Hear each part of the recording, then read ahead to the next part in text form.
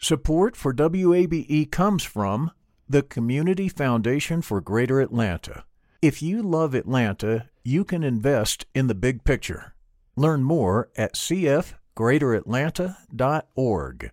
I'm Earlonne Woods. I'm Nigel Poor. We're the hosts and creators of Ear Hustle from PRX's Radiotopia. Ear Hustle is a show about life inside prison, but it's not your typical prison podcast. In this next season, we've got stories about the objects people keep inside their prison cells, about residents in a women's prison who say they want to stay there, and the most beautiful prison garden. Earlonne, I will never forget it. Ear Hustle. Stories about life on the inside, told by those who live it. Find Ear Hustle wherever you get your podcasts.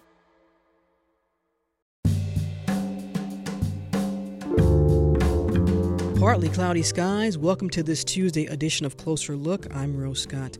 Coming up in just a moment, I go one-on-one with Arthur Blank about his new book, Good Company, and his views regarding initiatives for Atlanta's West Side, as well as ongoing protests for racial justice.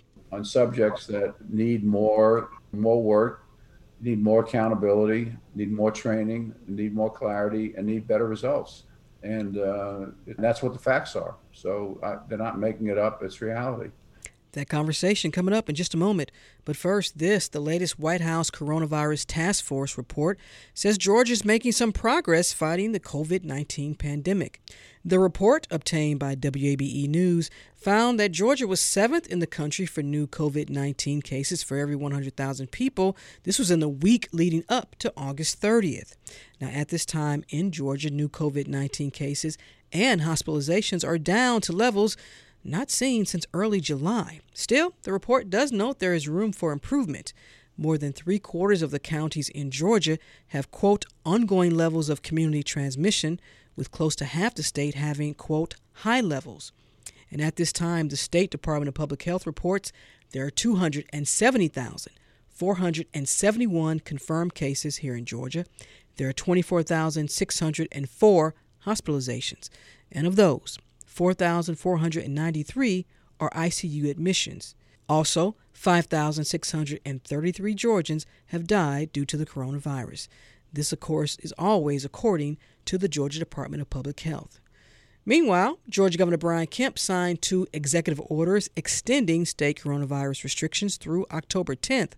Now, the order outlines mandatory public health rules for businesses, and it continues to ban gatherings of more than 50 people without social distancing. This is Closer Look.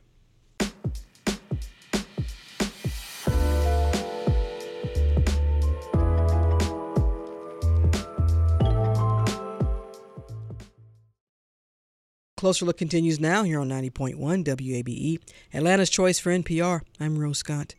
How does one build a successful company? Not just for profits and to satisfy investors and shareholders, but a company with a reputation that people want to work for, feel valued, and a company that prides itself on having a moral conscience.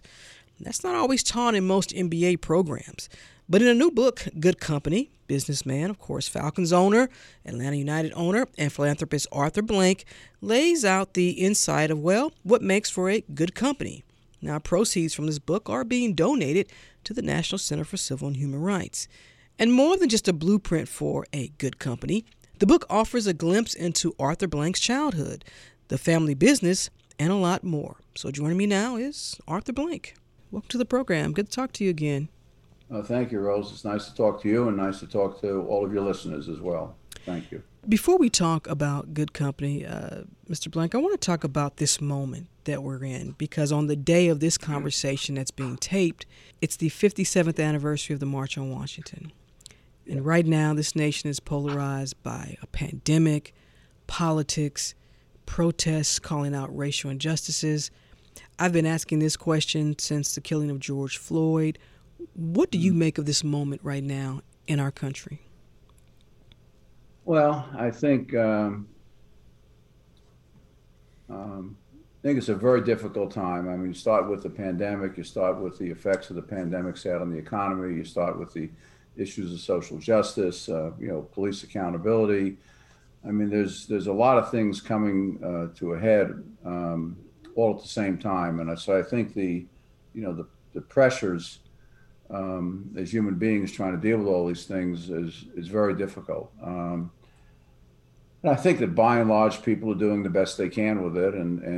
But, we've suffered, incredible amount of losses in this country, 180,000 people and growing by a couple of thousand a day, sadly. And you see a lot of small businesses are being affected, and some are closed and some will never reopen. And then I think you see, it was really interesting, Rose. I had an opportunity to spend some time with John Lewis about a month before he passed away, and he was kind enough to do a town hall meeting for all of our associates and all of our businesses. And then Stephanie Blank, on behalf of Rotary, did an interview with Andy Young, probably about a week or so after that. So maybe about 6 weeks ago now, 7 weeks ago now. And, here's a couple of people, and this is kind of giving me some context to answer your question. These are two individuals that truly, in every sense of the word, were, walking disciples of Dr. King, have lived marvelous lives of leadership and making a difference in people's lives. And they both said the same thing, very, very, separately, is that, that we're at a critical point, another critical point in our history, that there has been great progress made. And going back to when, they were involved with Dr. King, the initiation of the civil rights movement and what have you, the recognition that there's great work to be done, based on everything that we're seeing and feeling and that we all are aware of in our society today. You're seeing it played out in professional sports and just in the last few days, in a variety of settings. And beyond that, but they both said, they had great hope. I mean, it's very interesting is that they weren't like in despair. They weren't like, this isn't going to get better. Where are we? We're lost. We all have blinders on. I mean, they truly felt like, they saw a lot of energy coming out of our young people today. And I see that too, personally. I feel that. I think our younger populations are asking some of the bigger questions. What does happiness mean? What does life mean? And life in turn asks them the reciprocal question of that, of giving you life, what are you going to do with it? I think they're taking those questions much more seriously.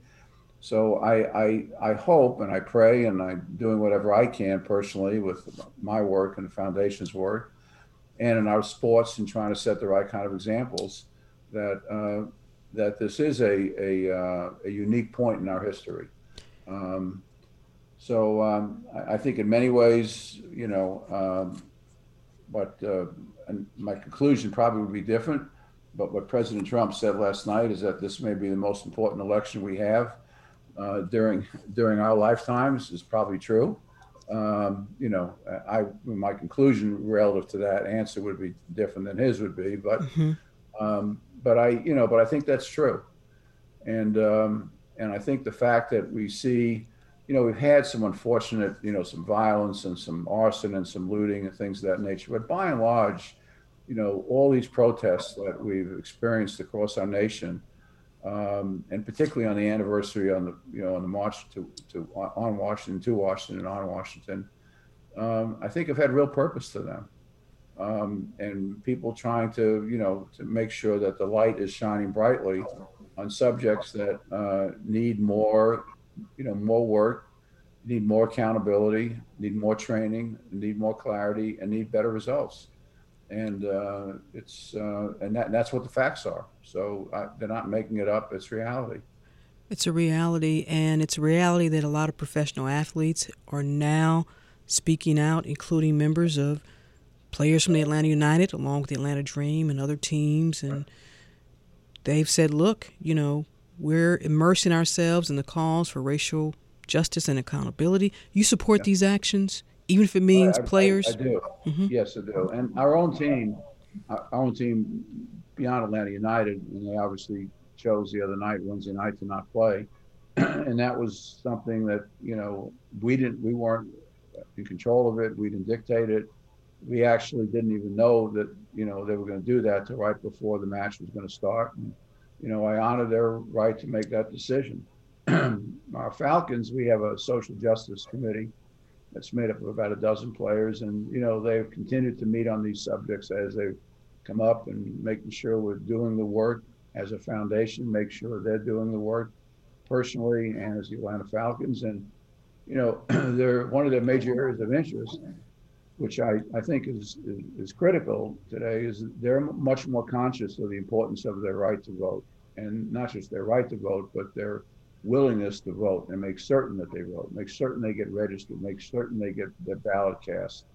And, we all can protest in a variety of ways, but we want to protest to count, and we want our vote to count. So, the strongest form of protest that we can make is to make sure that, instead of 46% of our population voting in a national election, it becomes 96% of our people are voting. And so our players are asking questions about that, and how can they help, and how can they participate, and how can they be supportive.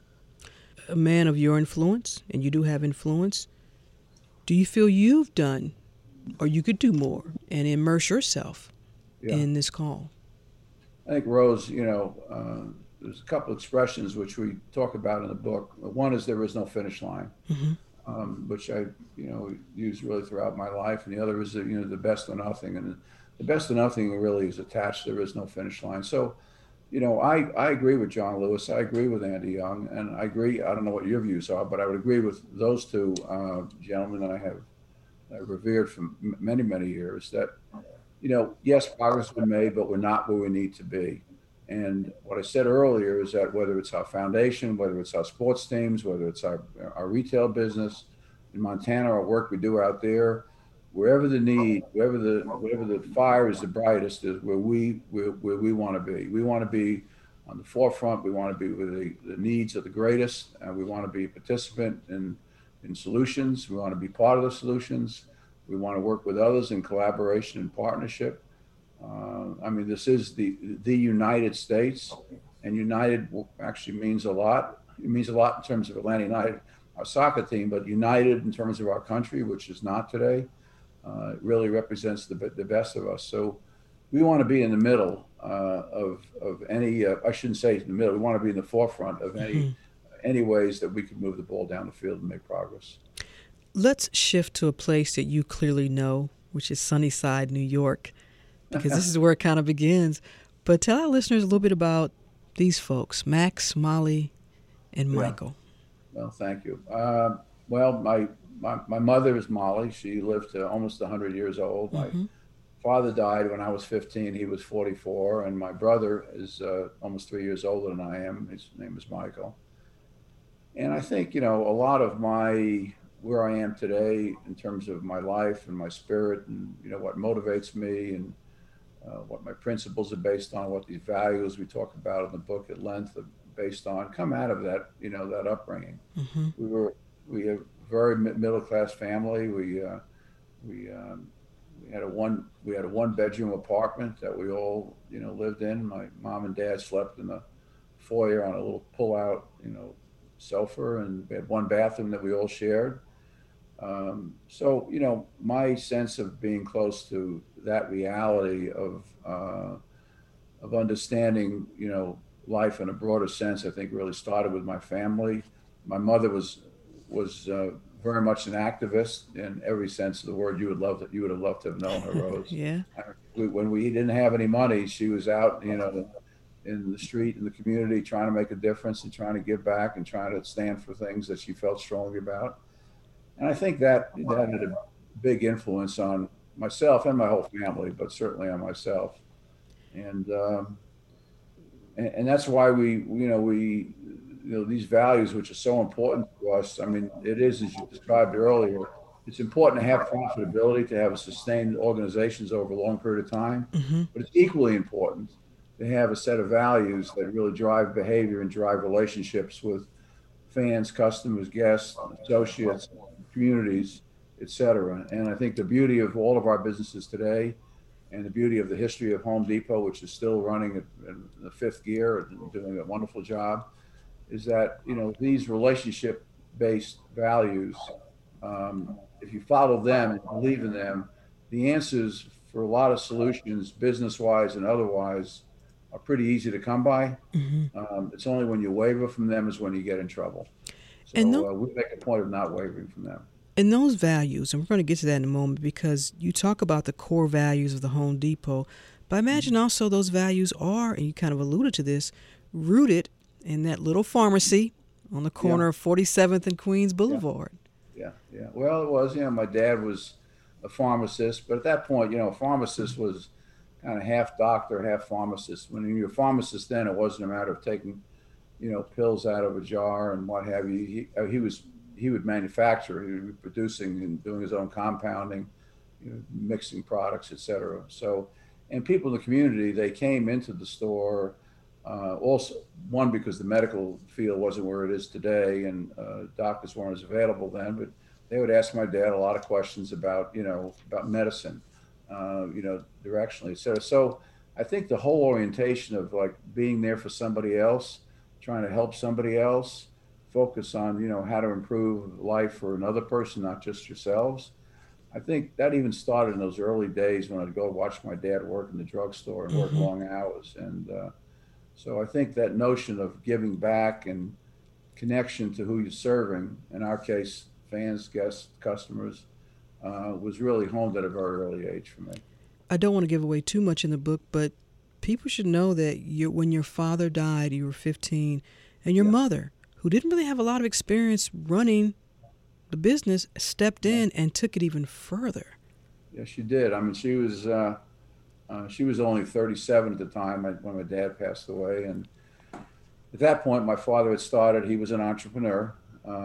He started his own pharmaceutical business. It was a mail order distribution house to doctors and nursing homes and hospitals and drugstores across the country. When he died suddenly, my mother stepped into the business and ran it for a number of years, eventually sold it to a company that I ended up working for. And my partner, Bernie, actually worked for as well. And that's how the two of us got together and eventually came back from California to start the Home Depot here in Atlanta. Let's talk about that, because I want to know, were you and Bernie, first of all, everyone should know you and Bernie, y'all got fired, right? We did get fired. Was it April of 78, I think, something like that. I mean, I remember it very clearly. And we talk about a little bit about in the book and how it took place and what it meant and how, one of our partners said to us, and I think language probably is okay, but said, you guys don't realize you just got kicked in the ass with the golden horseshoe. And we're thinking about, what we're going to do in the future. And we had a lot of different opportunities corporately and starting our own businesses, et cetera. And we always felt that though we were operating Handy Dan Home Improvement Centers, which was the most successful chain of home improvement center stores in the country at that time, if we ever had to compete with a large, no-frills, down-market, big-box store with low prices and great services, that we couldn't have done it. So we said, now that we had a chance to live our lives over again, why don't we try to leapfrog the industry and open up a retail store that nobody's ever seen, hence the Home Depot. And first stores were in June of 1979. The voice you hear is Arthur Blank, co-founder of the Home Depot, owner of the Atlanta Falcons and the Atlanta United. And we're talking about his book, Good Company, which also offers a glimpse into Arthur's childhood, a family business, and a lot more. And also the blueprint through his lens on what makes for a good company. You write, quote, as a business owner, sometimes you have to acknowledge the temptation to get ahead of yourself and take steps to protect against it. It's a policy I still follow with my business today. Were you and Bernie surprised at the growth of the Home Depot stores? Well, yes. I mean, I can tell you there was more than one occasion we'd be driving around together, doing store visits or whatever it may be, or, going to lunch and we'd, give each other a little elbow on the side and say, can you believe what's happened? I mean, because our philosophy was open up each store as though it's the only store we operate, make sure each store is the best one we've ever opened up. If we're opening up one a week later, make sure it's even better than the preceding one, et cetera. So, the success, we had a 5-year plan, we had a 1-year budget, we did all the financial guidelining that we should do. But when it amounted to what it amounted to, the fact we were able to go public 2 years after we started, and then a number of public offerings after that, today, the company is just stock at its all-time high a couple of days ago. So it's it's a great American story of having a vision, making sure that a culture is built to support the vision, so you're not diluting it over time. And that's a critical part of what we talk about in the book, is that how do you maintain that culture, which is the most difficult thing in my opinion to do. But there's ways to do it, and I think we learned how to do that. And then we built this incredible company that's and it's great for our customers, it's great for the shareholders, it's great for our associates, and it's great for the communities in which these stores are located. Well, and beyond that, I'll just say it's great for philanthropy, because my fortune, Bernie's fortune, other people who have done extraordinarily well, they're recycling, their wealth back into society in very purposeful ways. Well, so it's, that's what you talk about, because you say the Arthur M. Blanks family of businesses, they are based on 6 of the 8 core values from the Home Depot. right. And I want to focus on the one that talks about giving back to others. It also, the connection with the Atlanta Falcons, because even in reading, goodness, you really wanted to buy the Atlanta Falcons, but you said not only was your instinct that we could make the team the center of a sports-based enterprise that was run on the same principles that the Home Depot, so successful, but you also said, and this is what really stuck out to me, you said that it was more important that you could be a community asset, playing a role in the renaissance of Atlanta's downtown and historic West Side neighborhoods. So even back then, in your bid, wanting to buy the Falcons, you saw us as also being important to those communities. That was something that was present for you back then? Yeah, it was. I mean, we were concerned about, the big investment we're making in buying an NFL franchise. But really, I felt like I'd been a season ticket holder for many years.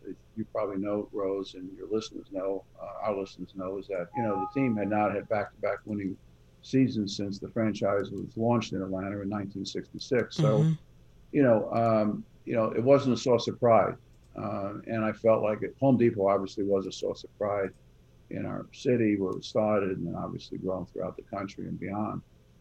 So I felt like, if we own this team, that we could improve upon it. And it really represents an asset of the community. I mean, everybody identifies with a professional football team, the NFL, et cetera, et cetera.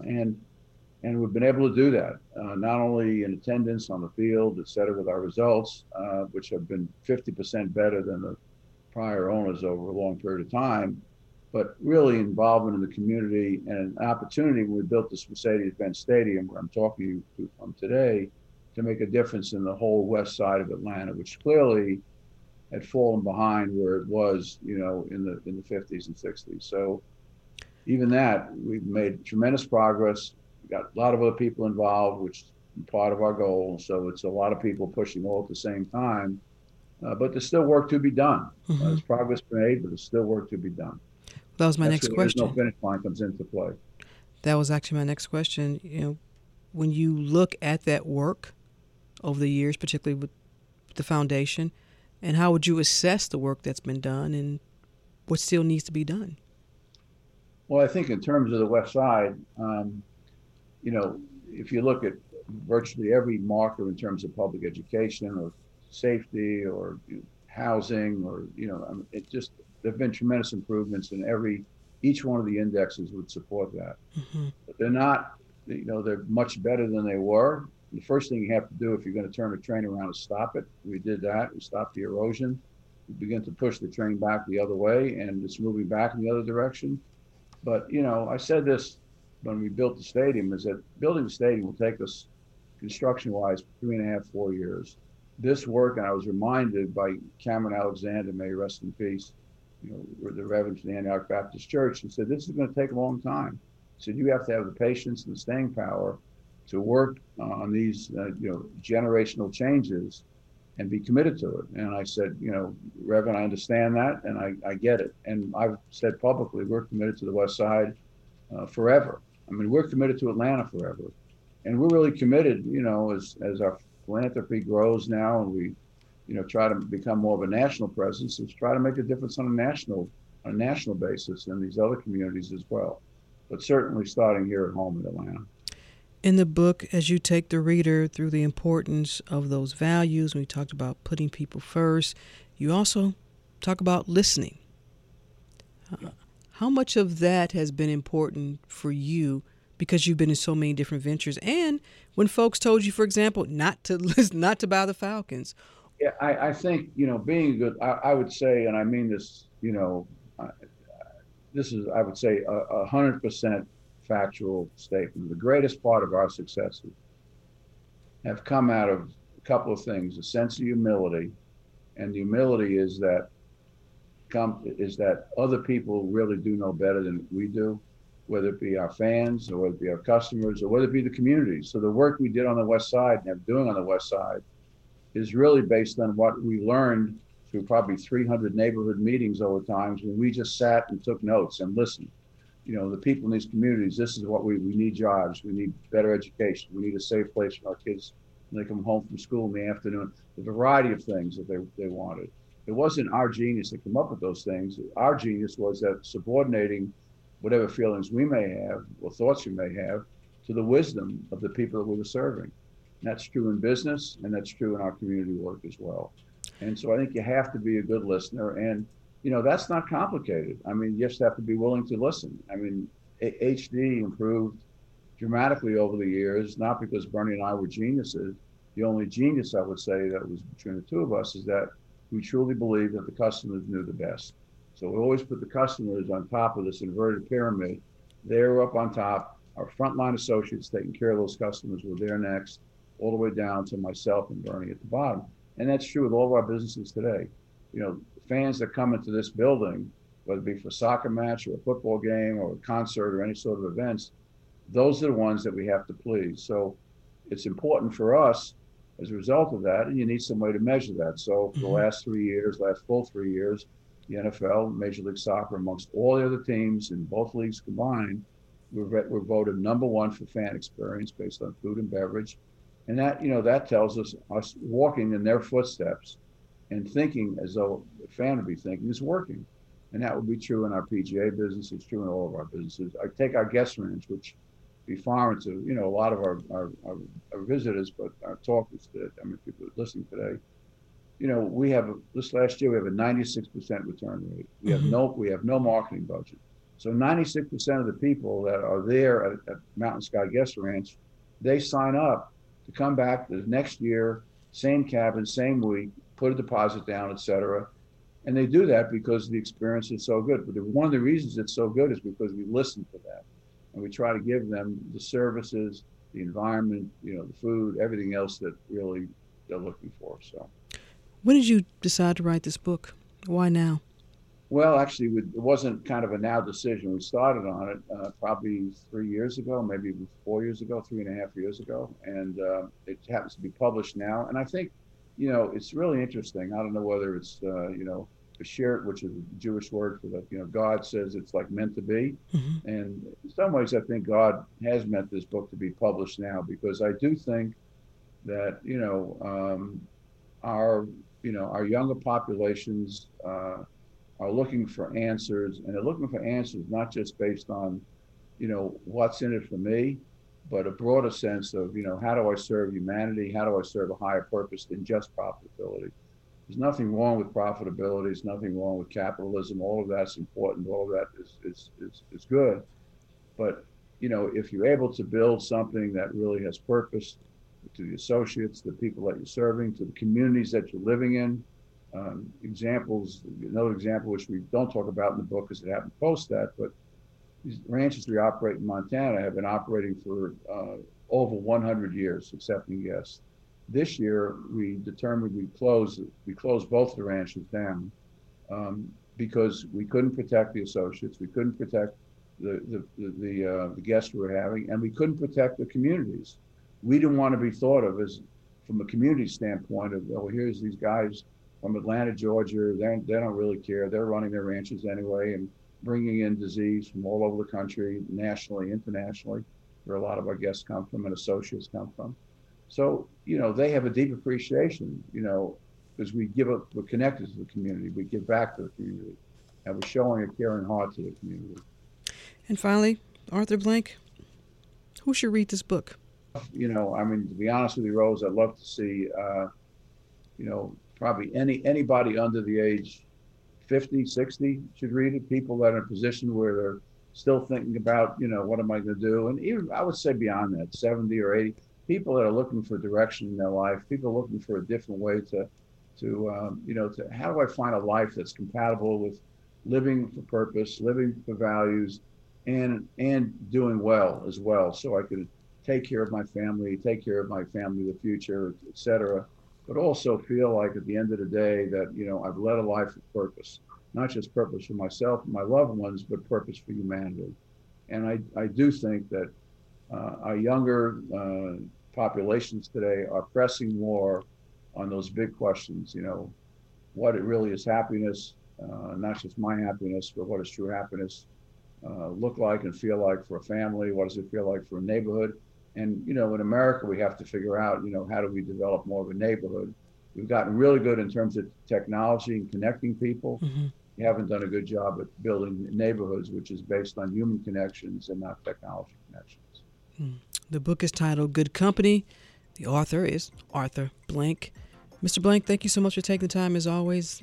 I really appreciate it. Good to see you again. Please stay safe. You too. Thank you.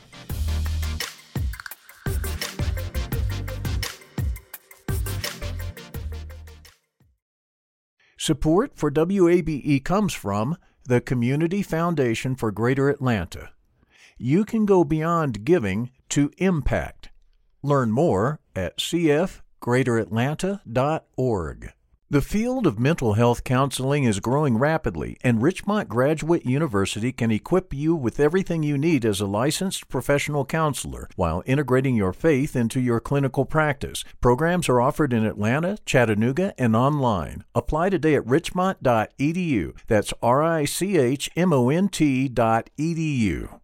Closer Look continues now here on 90.1 WABE. This is Atlanta's Choice for NPR. I'm Rose Scott. In response to the protests that have been taking place throughout the nation, there's been this trend, and that's companies and corporations making donations, releasing public statements, and offering diversity and inclusion training. Well, it's a way to acknowledge and combat systemic racism and biases. That's what they say. Now, the Carey Club is a social impact networking platform that's trying to help during this climate in our nation. It deals with racial equity in the workplace. Now, Roden Monrose is the founder and CEO of the Carey Club, and he joins me now. We're going to talk about a new pilot program that's going to help young Black professionals grow in their careers by serving on the boards of nonprofit organizations. Roden, thanks for taking the time. I really appreciate it. Thank you so much for having me. Appreciate it.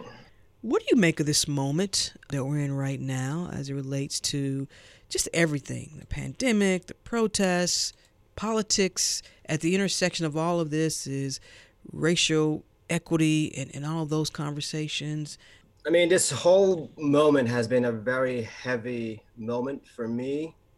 As a Black male, as someone who lived in Harlem and was a witness to so much of the those underlying issues, like they were always there. The pandemic, I think, really just was a catalyst in that it exposed all those things in a way that hadn't been done before. I think because so many people were at home and so many people were tuned into a combination of social media and TV, that for the first time people actually saw it. It's always been there, but I think the pandemic made it possible for people to see it. People outside of the African American community that already knew about it. So you feel this moment is different than all the other moments that we've had in this nation as it relates to civil rights? I think that the pandemic was probably an important catalyst, and that's really the main differentiator. I think that a lot of people have been comfortable just going about their days, worrying about the next work day and not really putting a lot of time thinking about what's going on outside of their own world. But the pandemic kind of shut that down for a lot of people, and it opened up the possibility for people to see what was going on. What do you make of the corporations and businesses and even some media entities all acknowledging or trying to put their face to racial equity issues and concerns, and even for some even throwing a lot of money at some of these organizations that are fighting for these justices. I definitely feel two ways about it. Mm-hmm. For one, I feel that it's unfortunate that it took so long for that awareness to happen. But at the same time, I have the feeling of better late than never. Mm-hmm. And I think that if we're going to solve some of the more like intractable problems in our society, because businesses play such an important role and have such a loud voice in politics and society in general, I think that they're an important piece of the puzzle to moving the needle on some of those problems. So I think it's important to have them there. Roden, let's talk about the Carey Club. What's the backstory here? How did all this come about? Carey Club came about, it really ties into a little bit about my own backstory. Mm-hmm. I moved to the United States when I was 12 years old. I came up here with my sister, and we both came here to live with our mom. Our mom lived in Harlem. We came from St. Lucia. My mom wanted my sister and I to have the best possible education in America. That was a very important goal of hers. At the time, she worked as a nanny, and she wasn't getting paid all that much, so there's only so much that she could do by herself as a single parent. But nonprofits played an important role in helping to close some of that gap. So after-school programs and scholarships, nonprofits like Prep for Prep and SEO, Sponsors for Educational Opportunity, they really helped to open some doors for my sister and I that otherwise would have been challenging to get to from Harlem. The education system, at least at the time, was in rough shape. The schools there, the public school there. But my mom was very determined, and we were able to go to some incredible schools because of the support from nonprofits. And so fast forward, I ended up working on Wall Street after college. My sister just graduated medical school a few months ago, and now she's working at a hospital in New York City on the front lines battling the pandemic. My mom came to America without a high school degree, but she was able to, through after-school programs, through community colleges, work her way towards getting a master's degree from NYU in social work. And so she's been at hospitals in New York City the whole time, helping people who can't help themselves. Many of them struggling through the pandemic, many of them natives of Brooklyn who were disproportionately impacted by the pandemic. So all of that really culminated in my experience while I was working on Wall Street, realizing that there has to be a better way. First of all, I think the realization was that working on Wall Street, I got to experience some of the people who were board members at the nonprofits. I saw that a lot of them were a lot more open-minded, a lot more aware of things beyond the Wall Street bubble. They were also more successful professionally. So I realized that there was a way that we could create a win-win situation where the individuals connect to these nonprofit boards and they find that fulfillment, but they also grow professionally. And the companies benefit from the leadership development that takes place. And the nonprofits benefit from having these young professionals serve on their boards. Roden, did you observe that in that nonprofit world, especially on the boards, that the percentage of Black folks, not just folks of color, but particularly Black folks, was probably very, very small? Yes, that's something that was always a point of awareness for sure. And I really saw an opportunity to help solve that with Carey Club. Carey Club is fundamentally a matching platform. We identify professionals in the corporate world. We identify nonprofits that align with causes that they're already passionate about. So we're making their lives easier by helping them find something that they already care about, and helping them join that board. Many nonprofits will tell you and will readily admit that they do not have diverse boards. The boards are not representative of the communities that they serve. And we are now in a position to actually solve that in a real way, nationally. So this pilot program that you have that's going to help young Black professionals grow, not only in their obviously in their careers, but by serving on the boards of nonprofit organizations, is there any type of training, or what do you relay to the young professionals first about their role on being on the board, particularly a nonprofit organization? Whatever that focus is, how do you talk them through that? Because there are a lot of nonprofits out there. Yeah, it's a real thing. And so the thing is that, first of all, we want to make sure that we get to know them for who they are. And then we find out what they're passionate about. It's almost always the case that they are involved with something because it aligns with something that is personally of interest to them. Or it could be that maybe they were involved with some activity in college, and there's a nonprofit right now that provides that that opportunity for kids in the local community. But there are different ways, different paths that like lead someone to be interested in a particular cause. But it's not enough to just connect them to the cause and say, hey, we're done with you. Like, thank you very much. We want to make sure we provide training for those individuals so that they could, at the very least, be effective board members. We want to make sure that they get training in governance, in finance, in fundraising, some very key areas that are very important for you to be successful as a board member.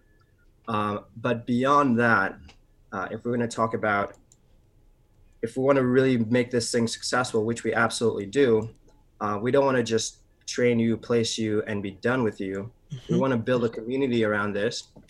We want to help you get access to coaches that will help you along the way so you continue to be successful, especially like when you may encounter a situation on your board that is outside of the standard governance fiduciary responsibility. You could always come back to one of our coaches that will be able to help you out and triage that issue. So we're with you all the way. Let's go to the other side then. When you talk to nonprofits who may say, oh, hey, Roden, yeah, we definitely want to be involved. And yes, we want to have more diversity on our board. And yes, we want more inclusion. And yes, we want this. So now what are you encouraging to them, or is there a criteria that you want them to meet before you start matching? So at the very least, we need to make sure that the nonprofit is in good order. So we want to make sure that they have all the governance structure in place, they're above board. So we are actually working with organizations like Charity Navigator, the largest, most respected rating agency. We want to make sure that every nonprofit has their house in order. Beyond that, we understand that a nonprofit is not going to be where we would like them to be from a point of diversity, and that's part of why we exist. So the most important part is having a willingness and desire to actually commit to being a diverse, to having a diverse board. That's where we want to start with a nonprofit. Once we get that commitment from them, we could move forward and help with every other dimension of this. What I will say to their credit is, like, we did a survey of all the nonprofits and we found that well over 95% of them are actively and eagerly looking to recruit diverse candidates. And I want to be very clear, when I say diverse candidates, I do mean Black and brown candidates. And on top of that, we now have a pretty good idea of the professional backgrounds that they're looking to recruit from. So our goal is to marry those two things. We're not just going to match you with a candidate just because, hey, here's your token Black person, your token brown person. We're going to find you someone who has the professional background that you're desiring or lacking on your board. So that person is going to be able to hit the ground running and really add value on day one. We're also going to make sure that person is trained and ready to be a very effective board member for your organization. So. And Carey Club, Roden, how are you funded? We are funded through corporations. So our clients are the companies. Mm-hmm. The analogy that I like to bring up is if you think about if your company would like pay for your online dating site. Oh, Roden, that was funny. So imagine if your company did that. We would be, the Carey Club would be that for nonprofit boards. Mm-hmm. So they would pay for that because they understand that the value comes back to the firm, both from the leadership development, from the professional development, from the network that you build from being on the board. There is value to the company and they're willing to pay for that. And we do not charge the nonprofits. That's an important thing. Mm-hmm.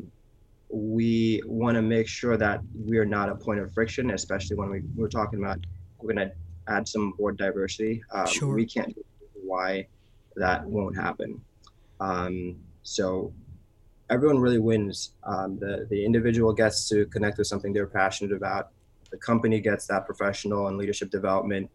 The nonprofits don't pay, and they get access to high caliber candidates. How do you gauge the effectiveness of what you all are doing, the feedback that you get, and have you had to make some changes or modifications based on feedback? Yeah, I mean, so if we think of through the dating site analogy, so we are a tech platform in that sense. So we have an online platform, and we've learned a lot from our members, and we've actually made some significant improvements to the platform, to our matching technology. A lot of that is going to be released in September. Looking forward to that. We are also going to have the ability, although we're based in New York, we could operate in any major city in America. So this is not going to be limited to New York City at all. Many of our clients are Fortune 500 firms, so they have employees all over America. Mm-hmm. And so we will be able to source candidates all across the country. And certainly all the nonprofits have chapters in every major city. So this is something that's very solvable. 5 years from now, I want to be able to run another poll that we did, another survey of the nonprofits that we did this year. By 2025, when I run this survey, I do not want the number one reason why nonprofits are saying that they don't have a diverse board. I don't want that number one reason to be that they don't have a pipeline, because we are the pipeline, and this is something that's solvable. Within 5 years, we should see a huge improvement in that diversity pipeline that is always the point of contention for why your board is not diverse. Roden, we started this conversation about you and what drives you to create Carey Club. So now we're going to end with you. This is your passion. How long you want to do this? I enjoy doing this. I'm like one of those strange people that look forward to Mondays. So I feel even more commitment, more passion for this, especially given the times. I know that there's so much disparity that needs to be addressed in the Black community, especially. I think that boards is one that I know I can address and will address. And it's really not something that's limited to just the nonprofit board, because if you think through how things play out, the experience that you get on a nonprofit board that trigger your relationships with corporate boards, and that's a whole other area that's lacking in diversity. Yes. So we want to solve that pipeline problem, and we want to make sure that enough Black and brown people have board experience where that's no longer being used as an excuse for why you don't have more board candidates. So there's a long game here, and I'm excited and committed to this to see it all the way through. We are a for-profit company, and the thing that I like about what I do is that, like, when we win, everyone wins. When we're doing our job successfully, our clients are happy, the boards are happy, our members are happy, and our investors are happy. And the name Carey Club, I think I know where it comes from, but I'm going to ask you to give the backstory on that. It's so usually people try to guess that it's something to do with like me being from the Caribbean. But in fact, what happened was I had an incredible Latin teacher in high school. I went to a high school in Massachusetts called Middlesex, and my Latin teacher was a huge inspiration for me and helped sort of in my journey from leaving the finance world to starting a company. And Carry Club comes from a word that Carry Club is a word I made up from the Latin word caritas, which means charity. Roden Monrose, the founder and CEO of Carry Club. Good conversation. Thank you so much for taking the time. I really appreciate it. Thank you so much for all the amazing work that you do, and huge fan of NPR. Listen to you every morning. Appreciate it. That's it for this edition of Closer Look, which is produced by Grace Walker and LaShawn Hudson. Our engineer is Shelley Canavy. If you missed any of today's program, it's online at wabe.org/closerlook. And of course, you can listen to Closer Look weeknights at 8 p.m. and listen whenever you want, because Closer Look is now available as a podcast. Just visit NPR One or your favorite streaming app and subscribe. This is 90.1 WABE, Atlanta's Choice for NPR. I'm Rose Scott.